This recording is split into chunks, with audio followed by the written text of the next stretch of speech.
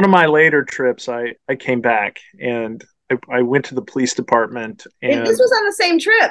oh, you're right. It was. That The was next day, you were on it. You were on it. you're You're like, right. I okay. went. I went. Detective I Barry was went. on the case Holy immediately. He's like, crap. okay, I just had all these fucked up experiences. Now I'm gonna verify. You're He right. did, That was the very same week. did, I went. I did went to have the a police theory. department. He had a theory about who it was. So he went and he checked.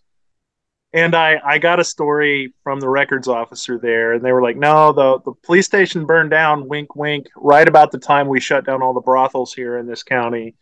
Um, but we do not have records of this case anymore." But she's like, "Yeah, your suspect is probably who did it." So I went to another library, which I can't give away, and I got them. I they did not want to cooperate with my investigation, so I made up a story and got them to bring out the file related to the person who I thought the killer was at that time. And when they brought it out, I opened the file folder, and the first thing that was on the top of the folder was a picture of the guy.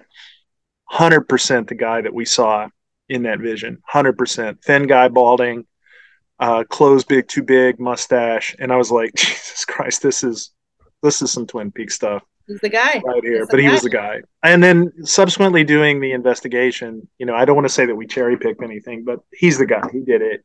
The evidence is there.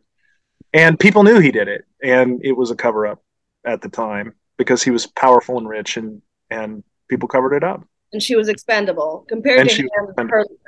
She was a lot less important. She was just a 20-year-old governess, and he was important. He was an important, needed person in town, so yeah. he was not expendable.